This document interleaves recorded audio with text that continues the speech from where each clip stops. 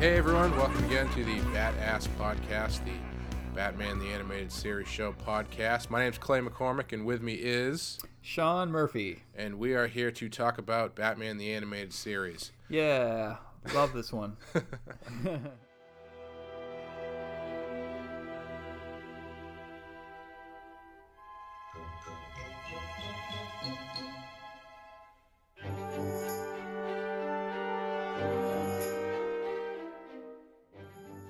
So we got a two-parter this time, so we're going to kind of talk about both episodes in one big chunk as one piece, I guess. We're going to be covering The Cat in the Claw, Part 1 and 2. Part 1, story by Sean Catherine Derrick and Laren Bright, teleplay by Jules Dennis and Richard Miller, directed by Kevin Altieri. And Part 2, story by Sean Catherine Derrick and Laren Bright, teleplay by Jules Dennis and Richard Miller, directed by Dick Sebast. Ooh, two different directors, you're saying? Yes, two different directors. Huh. And in it, Batman encounters a new cat burglar calling herself Catwoman, and around the same time meets a woman named Selina Kyle, as Bruce Wayne, to whom he is visibly attracted. When Selina runs into trouble with a terrorist group known as the Red Claw, who want the mountain lion sanctuary she was trying to protect, she decides to take matters into her own hands and investigate. And that basically covers both of them. Right. You know, this is one of those ones where, as a kid, it was one of the ones that I didn't really care for because it was sort of a mainstream villain, even though it does have Catwoman in it. Red Claw was one of those characters that never stuck with me. No. Was she invented for the cartoon? Yes. Okay. But going back and watching it again, I actually... I don't know how you felt about it, but I thought the first episode was really good. Yeah, I thought it was really strong. Animation looked great. I thought that the sound, like the way, there's something very relaxed and calm about how Batman and Catwoman first meet, and like their dichotomy and the way they play off each other, those actors. I think it's really good. Yeah, definitely. They set up the Batman and Catwoman dynamic really well. Right. And they do it very quickly. Right.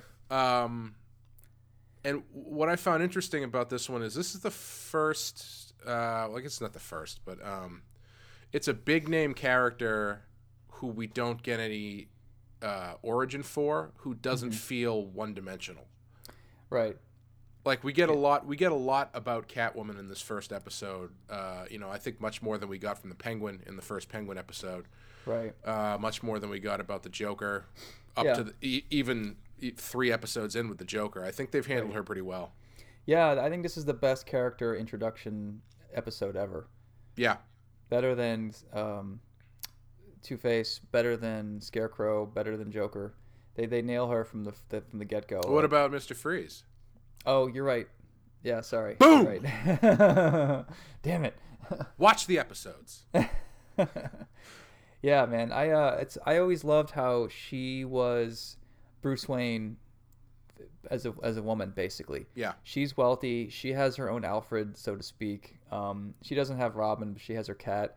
She's really big into cats, obviously, and she has like a alternative identity. And rather being for the side of good, she's just sort of in the side of selfish reasons. But she's doing things for mountain lions and for, green causes, so to speak, So yeah, I think that's a really good way to make her sort of a villain, sort of good guy, and at the same time Batman's attracted to her, so what's going to happen there? Yeah, I think there's a lot going on with this character just in one episode. Yeah, they, as far as I know, making her basically also comparatively wealthy, I believe is unique to the show. I don't remember that in any other version of Catwoman I was aware of. Doing a very brief background on Wikipedia, it doesn't say really any, unless I missed it. It doesn't say anything about her being super wealthy. Right. So yeah, it's interesting. I'm almost kind of curious why they did that, because I always thought there was something interesting about her being the female counterpoint to Batman, but she's not wealthy, because the origin of her that I know is that she's like a street kid, or basically, Right. who had to kind of, pardon the pun, claw her way up. Right. And I always found that a little bit more interesting. Right. But and I also I found it interesting that they deviated so far from the movie, from Batman Returns, which is coming out right around this time. Like, this Selina Kyle in this show is not the Selina Kyle you get in the movie at all. Right. Yeah, that's a good point. I mean, the costume is extremely different. Yeah, I never thought about it that way. Do you feel? Does it feel weird that she's blonde too? I don't know why, but Catwoman always seemed like a brunette to me. Yeah, when they redesigned her, they made her with black hair. Yeah, For maybe that's what season I'm 4. thinking of. Yeah. Yeah, it's funny. I didn't really read the comics until this point, so I had no basis for. I think I saw this before I watched Batman Returns.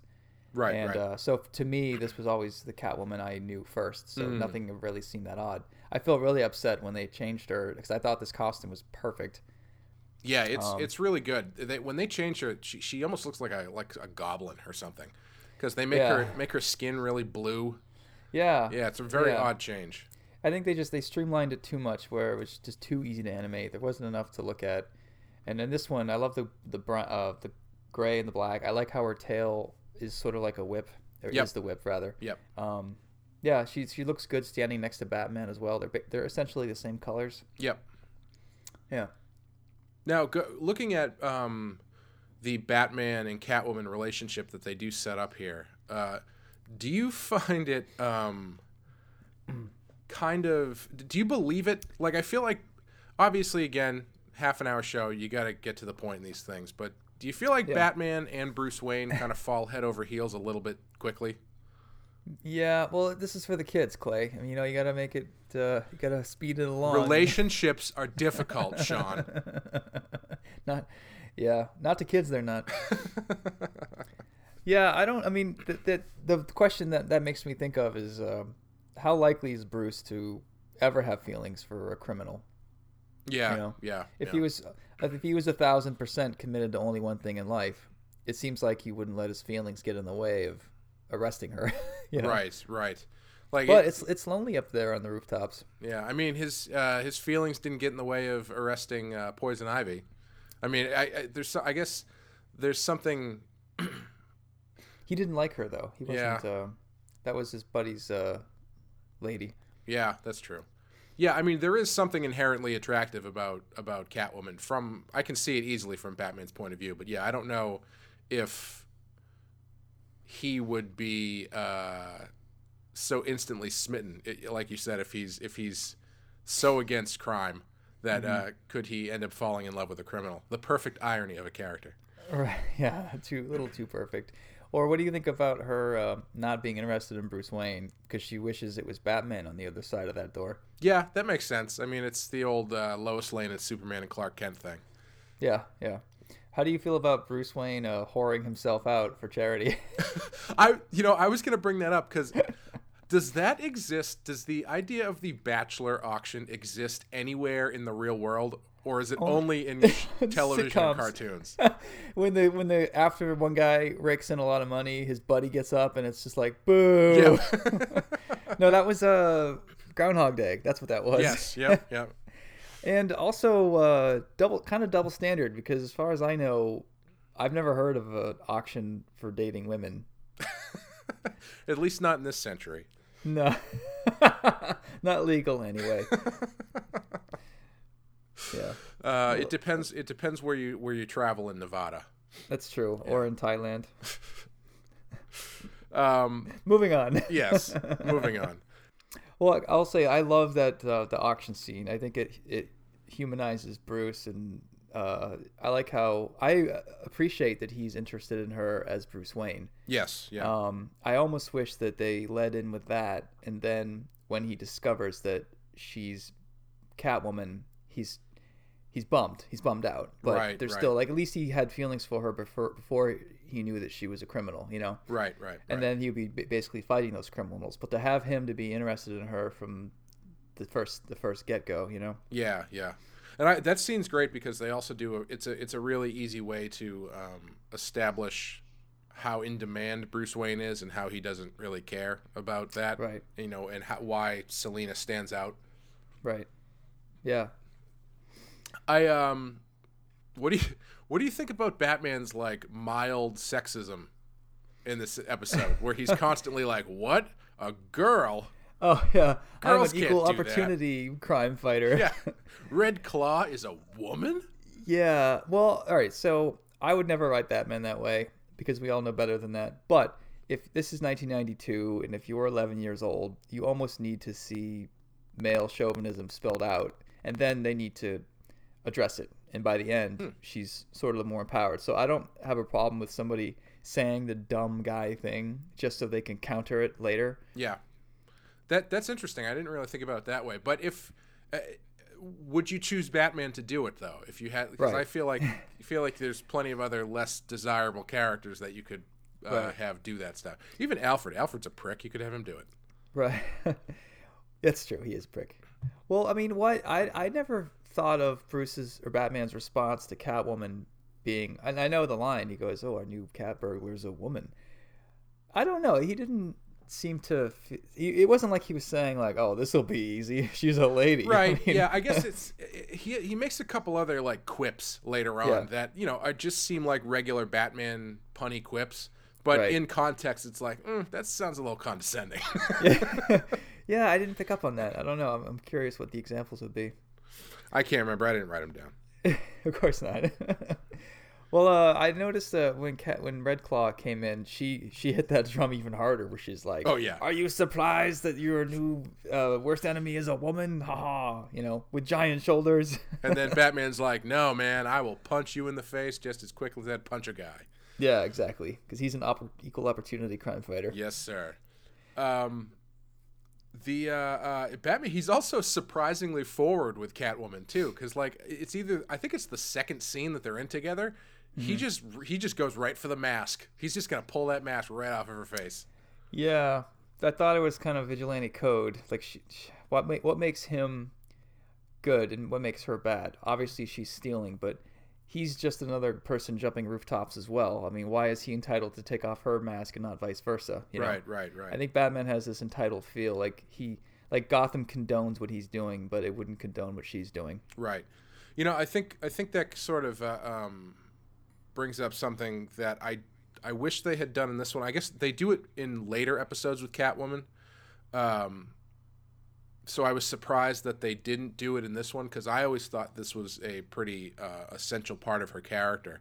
Was this sort of like line walking Robin Hood type thing that she has, where yes, she's a burglar, but she's a burglar for the right reasons, or she thinks she's doing things for the right reasons, but Right. then she's always got.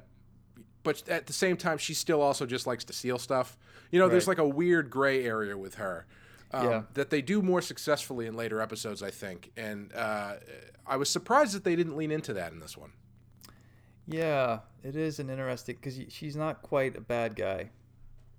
You know, they play with that a lot. Like you said, if she's sort of a Robin Hood type, she's fueling the reason she's committing crimes is to go around the system to help save mountain lions or whatever her cause is. Right. Okay, fine. Well, why do you specifically steal cat-related objects? Why not steal stamps or comics? I mean, Jesus, there's no security at the comic shop where you could steal a Jack Kirby original or whatever.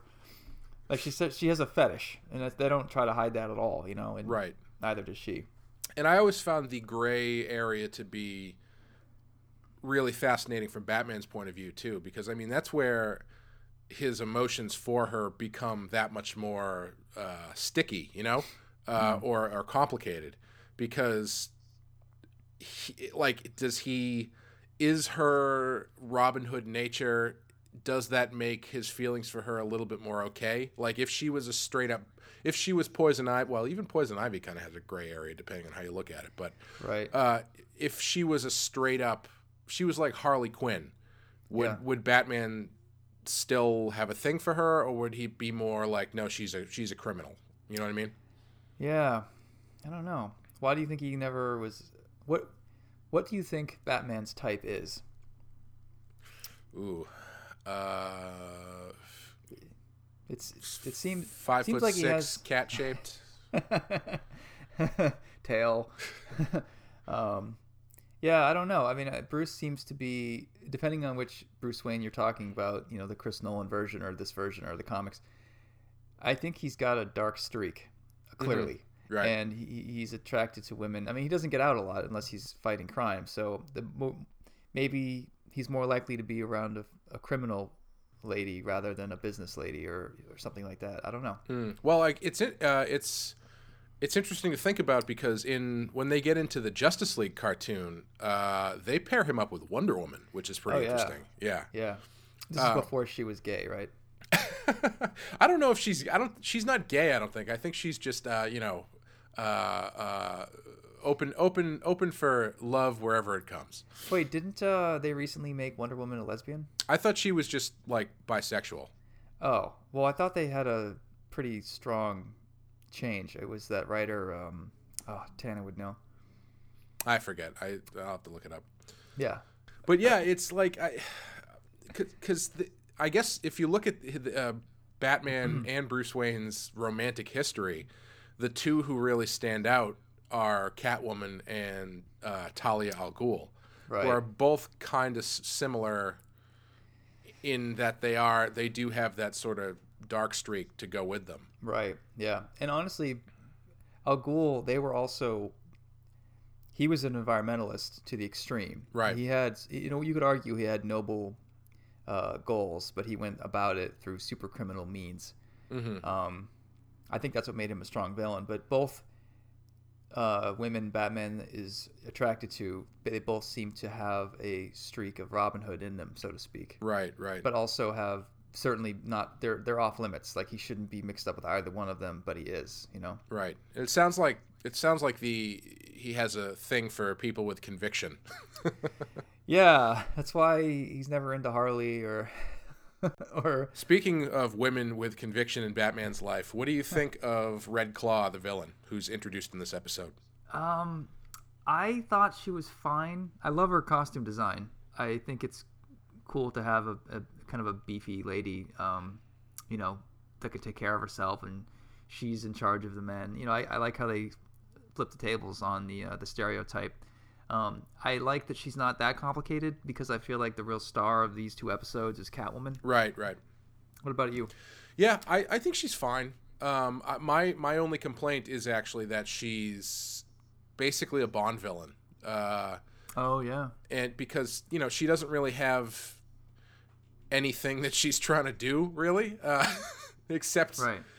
Except she's trying to get that the virus thing, which she says at one point is super crucial to her plan, but then at the end she just is like, you know what, I'm just gonna let this thing go and set it off right now. Yeah, it's kind of just a bad backstory or a bad context. The real draw of the episode to me is Batman and Catwoman. Oh, definitely. Not necessarily Red Claw. Yeah. Like the stuff with Red Claw is probably the most boring stuff, to be honest. Yeah. And I don't know why they needed her. I feel like they could have had a good, keep it 2 episodes. I feel like they could have had Batman and Catwoman. They could have tweaked it a little bit and not needed Red Claw at all. Yeah, definitely. Well, one of the things that I actually really liked about, especially the first episode, is I actually liked the detective work that Batman does, or just like the way Batman interacts with the world. Right. Where he's helping Gordon out, and then they kind of have a thing where he's asking Gordon if he knows anything, and then he's shaking down the mob guys later on. I think you could have, if you had just done more of that stuff, maybe. Right. Maybe she wouldn't have been necessary, but I don't know if they were trying to go for some sort of like strong female versus strong female kind of thing. I'm not sure. Yeah, and that's where I don't know how I'm supposed to feel about them bringing in a good lady or, one woman who's bad and good and one who's just clearly bad. Yeah. I don't know why they're juxtaposed. I'm not sure what I'm supposed to feel. And I tried looking it up, and I'm not really sure why they chose to do that. Like, I'm glad they did it and stuff, and I'm sure there's a reason for it, but I think it might have got lost in the context. Yeah, like if Red Claw's plan had been equally as passionate as Catwoman's, or Selena Kyle's thing with the mountain lions, I think that would have been a more interesting contrast. Right. Yeah, I agree. But yeah, she's fine. I mean, she comes back, I think, in 2 more episodes, and I don't really remember much about those episodes, if anything. Yeah, and it's funny. I like Kate Mulgrew. I'm a big Star Trek Voyager Oh, that's fan. right. Yeah, it's Janeway. And it's funny. She's always had this Russian accent that she thinks that she can do. and even in some Voyager episodes, she's in the holodeck acting with Tom Paris, pretending to be a villain, and I'm pretty sure she does a similar type of accent. And then again, you have her in Orange is the New Black as a Russian mafioso's wife, or some kind of Russian woman who's in jail. Right. Named Red, of all things. Mm-hmm. And again, she does the same fucking accent. Like, who told her that she was good at it? Because I think it's awful. And I like her as an actress. I just don't think she's good at that. Well, it's the best accent she could do. The rest of them were even worse. Oh, yeah. Her normal, just captain accent. Yeah, I actually, it surprised me. I didn't pick up her voice right away. Yeah. But yeah, once I saw her name, I was like, oh, that's definitely her. Yeah. Yeah, she's really good. Adrienne Barbeau does Catwoman's voice, who I never knew that. And she's really good too. Yeah. But yeah, the first half for me is I think really good. It's a really great non-origin first episode. Mm-hmm. And even though the Red Claw stuff is basic, it is supported by really good, interesting stuff like the Catwoman Batman stuff, the Selena and Bruce stuff. There's a lot of moving pieces in this episode. Yeah. Yeah, I think you're right. Did you like the first one better than the second episode? Yeah, a lot. Yeah, I'm trying to. I watched it a few days ago, so I'm kind of forgetting what happened in the second one. What was it about the first one that you liked better? I just thought it was a more interesting story. Once you get into the second episode, I don't know if it's a symptom of the fact that these episodes are only 2 episodes and not 3 episodes, so you only have really 2 acts instead of 3 acts. But it always seems like the setup in the first episodes are really interesting, and then the second one is just sort of like, we just got to tie this up, kind of. Mm-hmm. Because the second one is pretty much entirely just trying to stop Red Claw. And there's that sequence where Bruce and Selena try to outrun the guy who's chasing them, and they apparently off screen go and fill out paperwork at the police office for an hour. Yeah, I want to see that scene. Yeah. So I'm reading the Wikipedia page here, and it says the episodes have been called a great start to the series, with people praising Catwoman and Batman/Selena and Bruce Wayne dynamic. However, the animal reserve / terrorist aspect of the episodes were not well liked, with IGN thinking, quote, it played heavily on the environmental card. Bruce Timm himself claimed that he was never crazy about the series' depiction of Catwoman, singling out the environmentalist / animal rights activist aspect of the character.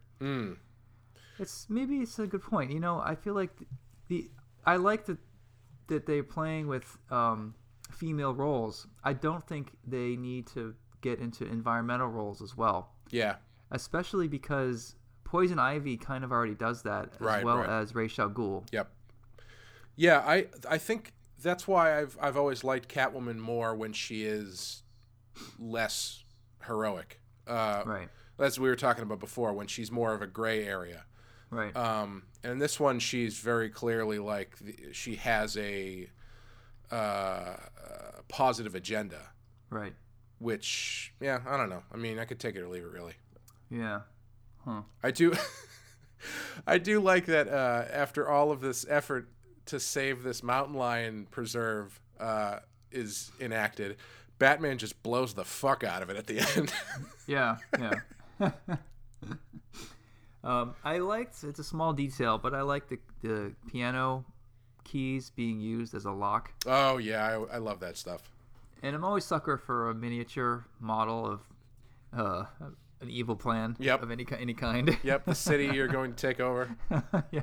Yeah, that's always a great. That always works. I think. I Yeah. can't think of an instance in which that doesn't work. Yeah.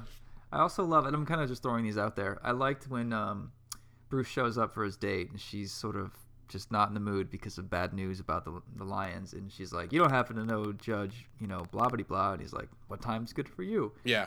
And she's like, "Oh, I'm kind of liking this guy." And I love when they were being attacked in the car. Bruce was driving, and he's obviously a very good driver because he's fucking Batman.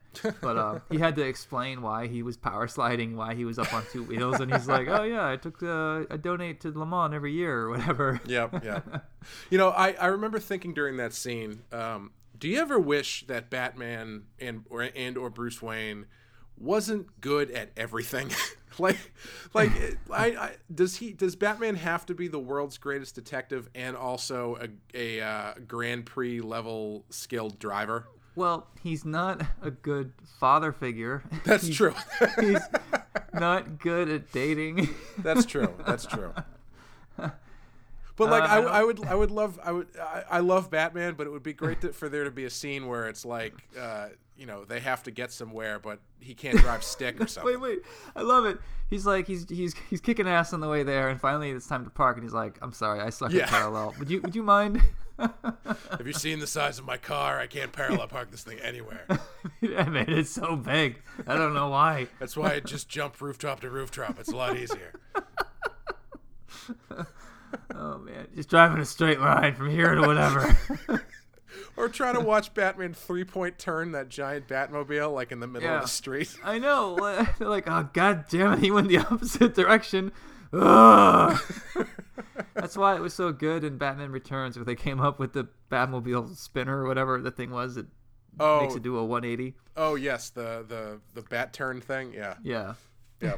Well, I feel like Batman's car is so long that he basically he spins out in order to just whip it around in the other direction. It's by no means a Department of Transportation acceptable move, but it seems to work for him. Yeah, or Batman, like, could we just get a scene where we see that Batman isn't really like a good typer or something? Like he just pecks it out with his index fingers really slowly. Or he gets in the Batmobile and he's like, "Oh shit, I forgot the keys." Alfred.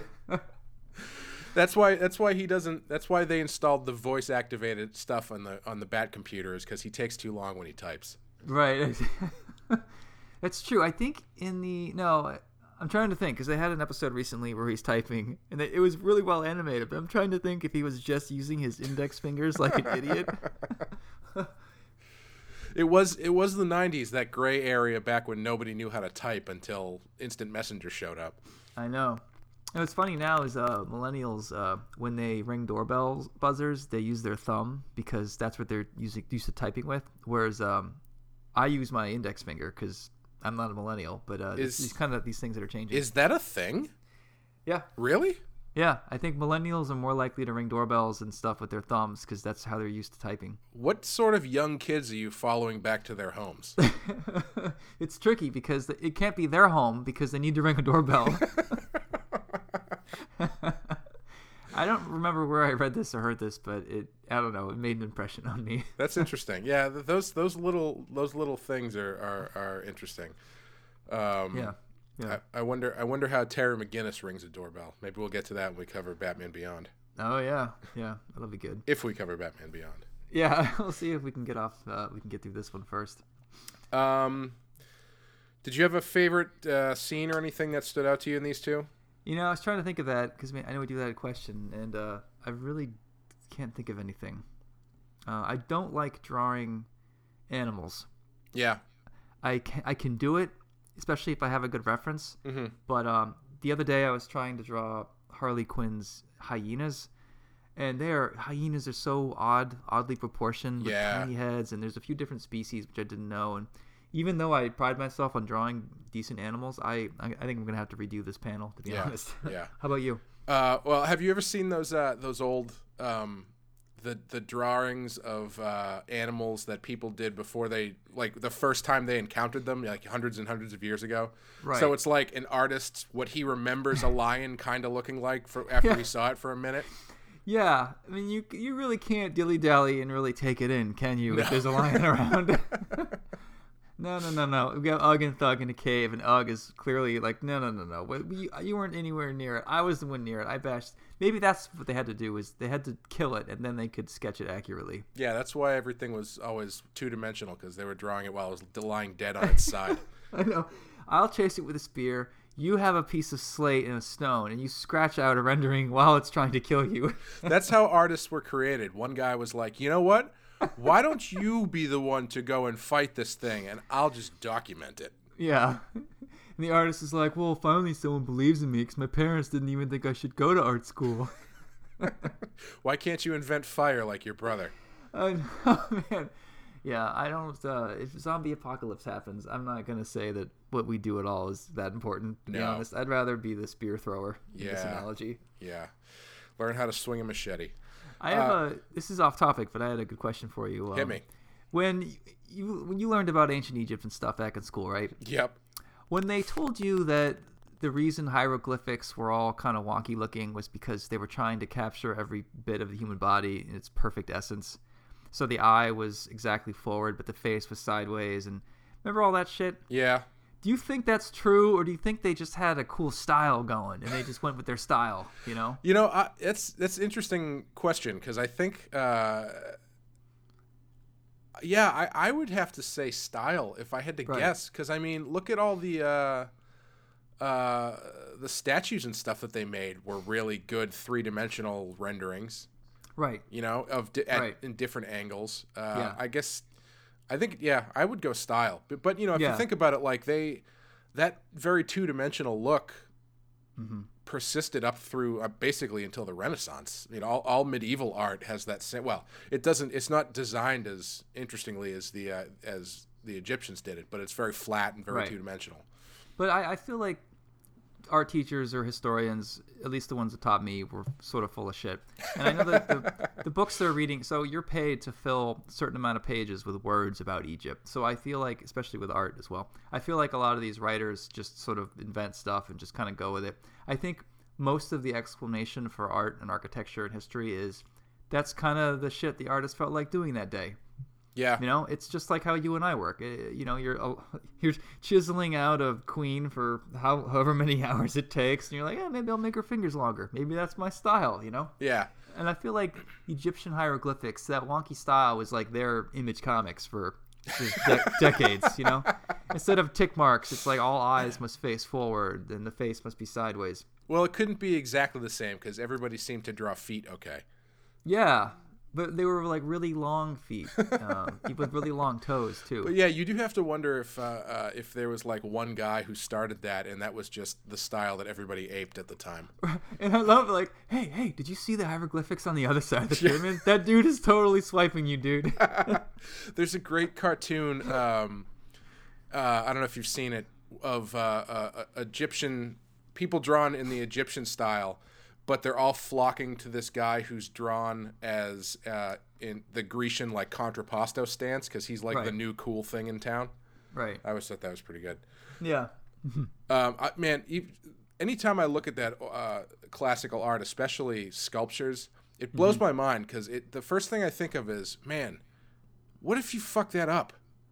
Like, what if you're doing one of those sculptures and you just, have like one chisel mark too deep into the thigh or something, like or knock a finger off by accident? What the hell do you do? Do you have to start over? Right. I don't know, man.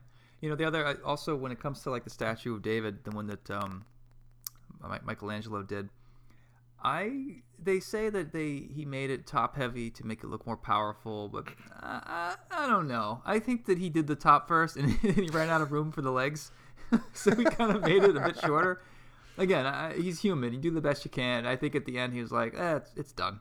I thought it was so when you're looking at it from below, it doesn't seem skewed, or is that something different? That's what I'm talking about. Whatever their fucking reason is, I'm not saying I'm convinced by it. Yeah, or you know how they say the Mona Lisa's eyes follow you all around the room. every photo of every human looking at the camera does that. I guarantee you that was not intentional. I guarantee you Leonardo did that and was like, hey, you know what? Her eyes actually kind of follow you. That's pretty cool. I think I'm going to keep that. Yeah. Hey, Leonardo, it kind of looks like you. Is this like you as a lady? He's like, sure. Just people inventing mythology about your own work, and you're like, yeah, sure, whatever. Yep, that's what history does to you. It makes you even more interesting than you ever were. Yeah. I mean, especially since you and I are working on art behind the curtain. I don't know. Like, I'm sure a lot of these people were as cool as we like to think they are, but I'm sure a lot of them were fucking idiots and assholes and just screwed up and didn't want to admit the truth. And I don't know. Well, I mean, I tend to think it's very human. I can't stand. Thank you all for joining us on the Fine Arts Podcast with Sean and Clay. Oh, are we going to get into de Kooning? I have some stuff to say about the Dadaist movement. Let me tell you. But I always could never figure out why illustrators in the early 20th century or ever were never considered fine art. Because I mean, if you go back and you look at everything that go back and look at the Sistine Chapel, that's an illustration. Michelangelo was illustrating the Sistine Chapel. Right. It wasn't reproducible, so now it's considered fine art as opposed to illustration. I always thought that was bullshit because those illustrators are just as great painters as anybody else ever was. Yeah. Yeah, like the 60s artist, one guy named Bertie Fuchs. Oh, yeah. Fuchs. He, I think, was way better than Michelangelo or any of the Ninja Turtle artists. Don't tell me. You've seen some of Michelangelo's drawings. They're basically, when he drew women, they look like men with female bodies. I mean, the word master is used a lot, and I'm like, I don't know, master is what I would say for some of these drawings I'm seeing, Yeah. I think Bernie Fuchs could kick the shit out of him. The only difference is the 300 years and a lot of mythology. Yeah, and I mean, so many of those guys in that era. I mean, you've got Bob Peak and Robert Heindel and all that. Those guys were unbelievable artists. Yeah. But if you go back and you look at like J.C. Leyendecker or Howard Pyle or any of them, they're amazing painters. Right. I don't remember how we got on this topic. But just Egyptian art and art that's in general. right. That's right. So to answer your question, I would have drawn the train fight sequence. Oh yeah. I thought that scene was pretty cool. Yeah. And that could be pretty fun to do to try and make that high energy and whatnot, and not look like a hieroglyphic drawn on the wall. You could bringing it back around. One thing that you could do, I think I do have a scene now, and it's related to what you said. When you said train, I thought, you could do like a fold-out comic where it like has a couple leaflets attached, and you unravel it, whatever, and you see a giant long train spread across your desk. And then I thought, well, why use it on the train when you could have Bruce Wayne shaking that ass going down the runway for charity? Just a 5-page fold out of Bruce Wayne slowly walking down a catwalk. Yeah, I think that would be great, man. Just in the middle of the comic, no explanation, just punchy people in the face with how you just wasted their $3. You should do in one of your issues, because I think you're drawing Batman, correct? Fuck off. One of your issues, you should do a 5-page fold out that's just the Batmobile. Just like the longest ass Batmobile you've ever seen across 5 pages. That's a good idea. Or maybe a 2-page spread of him parallel parking. Yeah. Yeah, or a 2-page spread of him not being able to parallel park, and then just him outside the car just saying "fuck it." Yeah. The first ever F-bomb in Batman. Yeah, it's funny. I keep adding pages to each issue. Like, I always thought that 22 pages was the absolute cutoff, but working at Image and knowing more about publishing now, and how Scott and every writer I worked with just adds pages willy-nilly without asking. Mm-hmm. I just add more if I need it, and I try not to go over 24. But there's really no checks and balances when you get to whatever level I'm at. There's no checks and balances anymore, and I'm just allowed to add whatever. So if I just insisted on a 3-page fold out of a Batmobile, yeah, maybe I could do that. I don't know. But I have to put. I have to figure out what you put on the other side of that. Oh yeah. The other side of the Batmobile. just the rear of it with a pair of feet sticking out the front as Bruce is fixing it. It'll be Robin like waving him in, like trying to correct the back of the car. Do you find adding pages like that to screw up your layout at all? Like, because anytime I've tried to do that, I always find going back and editing a script to be difficult if you have to add stuff, because I feel like if you're thinking, I don't know how much you write for page turns or double page spreads or whatever, but does it screw you up at all when you have to go back and add pages in? Yeah. I do think about page turns. Yeah. I think about left to right facing, and I do think about 2-page spreads, because it needs to be on a even odd number set. Right. But what I'm adding now are splashes. So, for example, I have a point where Joker and Harley he's kind of turned on her. Like, he used to be into her, and they were like Bonnie and Clyde, and then something happened. And I kind of went into the next scene without a beat. So I'm going to add a splash of them getting back, and she's in bed waiting, and he's just obsessed with Batman, and you can see him starting to turn. Mm-hmm. So a splash like that, to me, I don't find it that disruptive, but I absolutely understand what you're saying. Yeah. That's why I've always found comics to be deceptively difficult, because you do really have to keep a lot of that stuff in mind. And when I was doing my webcomic, I felt like it had to be broken down even that much further, because if the way that I was doing it was I would be publishing a new page every week. So I would be I'd be thinking about double page spreads, but I'd also be thinking about page turns, but I'd also be thinking about trying to tell not a complete story, but have that single page not feel like like the way that they publish the Phantom in the newspaper, where it's just 2 panels, and the first panel is someone going, "I don't think that's the case," and then the second panel is like, "Watch out!" Tune in next week. Yeah, to try and avoid that feeling, but also keeping, there's a lot to balance. It's deceptively difficult. Yeah, I think that's what attracts me to the comic book medium. I don't care about event books or superheroes or Superman or even Batman for that matter. Well, all right, I care about Batman because this is a Batman. I should probably not have started it. But I think that there's no correct solution to all these problem-solving tasks that we have to do. Right. You're never going to draw the perfect panel. There's never going to be the perfect solution that shows the guy's face, but you also see the gun in the background. Like, you do the best you can, you shoot from the hip, and hopefully you hit it, 80% of the time, and you move on, But right. That's what I love, is there's never, like Michelangelo, it is possible for him to paint a perfect painting and have it be like, Mona Lisa. But with comics, there's just so many variables, so many plates that you have to spin. Yeah. It's never gonna be perfect. Like, all you can do is try the best you can and move on. Yeah. Yep. So this just in, Sean Murphy doesn't give a fuck about Batman. He's actually the character I do give a fuck about. I keep going off on tangents. This is my last one. So we're closing on a new house today, and Sean Murphy never gonna draw any other DC comic character but Batman after this episode comes out.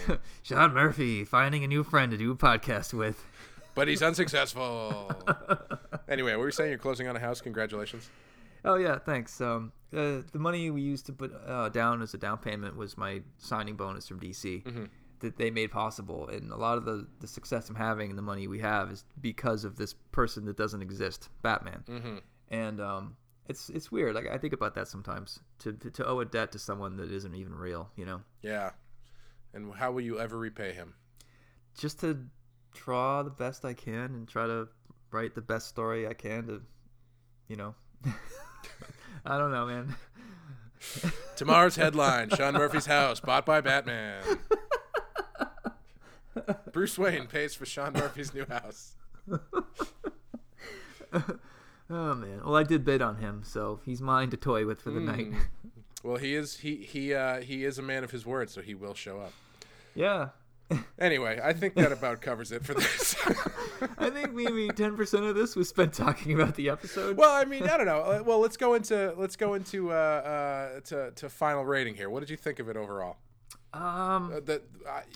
If you want to rate both of them and then give it the combined, or just do a combined score, I don't care either way. I like the first one better. Yeah. Through talking about this with you, I realized how little I really care about Red Claw. Yep. I'm gonna go with a 4 on this. As a whole? As a set, yeah. Yeah. How about you? Yeah, I'm probably going to say the same. I think I would, if I was going to split them up, I would do a 4 for the first episode, and I would probably do a 3 for the second episode, because it's not bad. It's just sort of like, Yeah. It's not one you'd. If I would probably tell people to watch the first half of this, and you could probably skip the second half if you wanted to, and not feel like you lost anything. Yeah, that's true. And I think the sorry, I was just going to say, I think they even when they aired them initially, I think the first half of this was the very first episode they aired, and they didn't air the second one for a while after that, I don't think. Right. Oh yeah, that's a good point. Yeah. Oh, I had something I was going to say, but you fucking distracted me. Oh, I'm sorry. Yeah, I guess I agree. The first episode is all you need, because I think it does a good job of encapsulating the relationship, the complex relationship of Batman and Catwoman. Yeah. Sorry. Continue. Oh, and I was going to say Kevin Altieri, who directed the first one, that was what I was thinking of. He's one of their top talents, I think. Yeah. Outside of Bruce Timm and Paul Dini, of course. Yeah, we've seen his name quite a bit up to this point, I think. Yeah. Yeah, he does a lot of the marquee episodes, if memory serves. So the fact that the first one was better than the second one kind of makes sense. But it's funny, because the second part of Clayface, I find, is a lot better than the first one. Oh, interesting. But both are great. We're coming up on that one pretty soon, actually. Dude, I'm excited. We have that. We have Grey Ghost coming up. Yep. The one with the invisible father. I forget what it's called. Yep, that's the next one, actually. Here's a question before we close out. Yeah. Last week or last time we did Heart of Ice, and which was, we were saying, was probably better off being a single episode, if I remember correctly, as opposed to a two-parter, even though it could have probably been a two-parter. Do you think that this deserved 2 parts? Oh, yeah, good question. Yeah, I think they could have cut if they wanted to, especially if they got rid of the Red Claw stuff. How about you? Yeah, I think so. I mean, even not even... it seems to me like they were trying to set Red Claw up as some sort of big recurring character.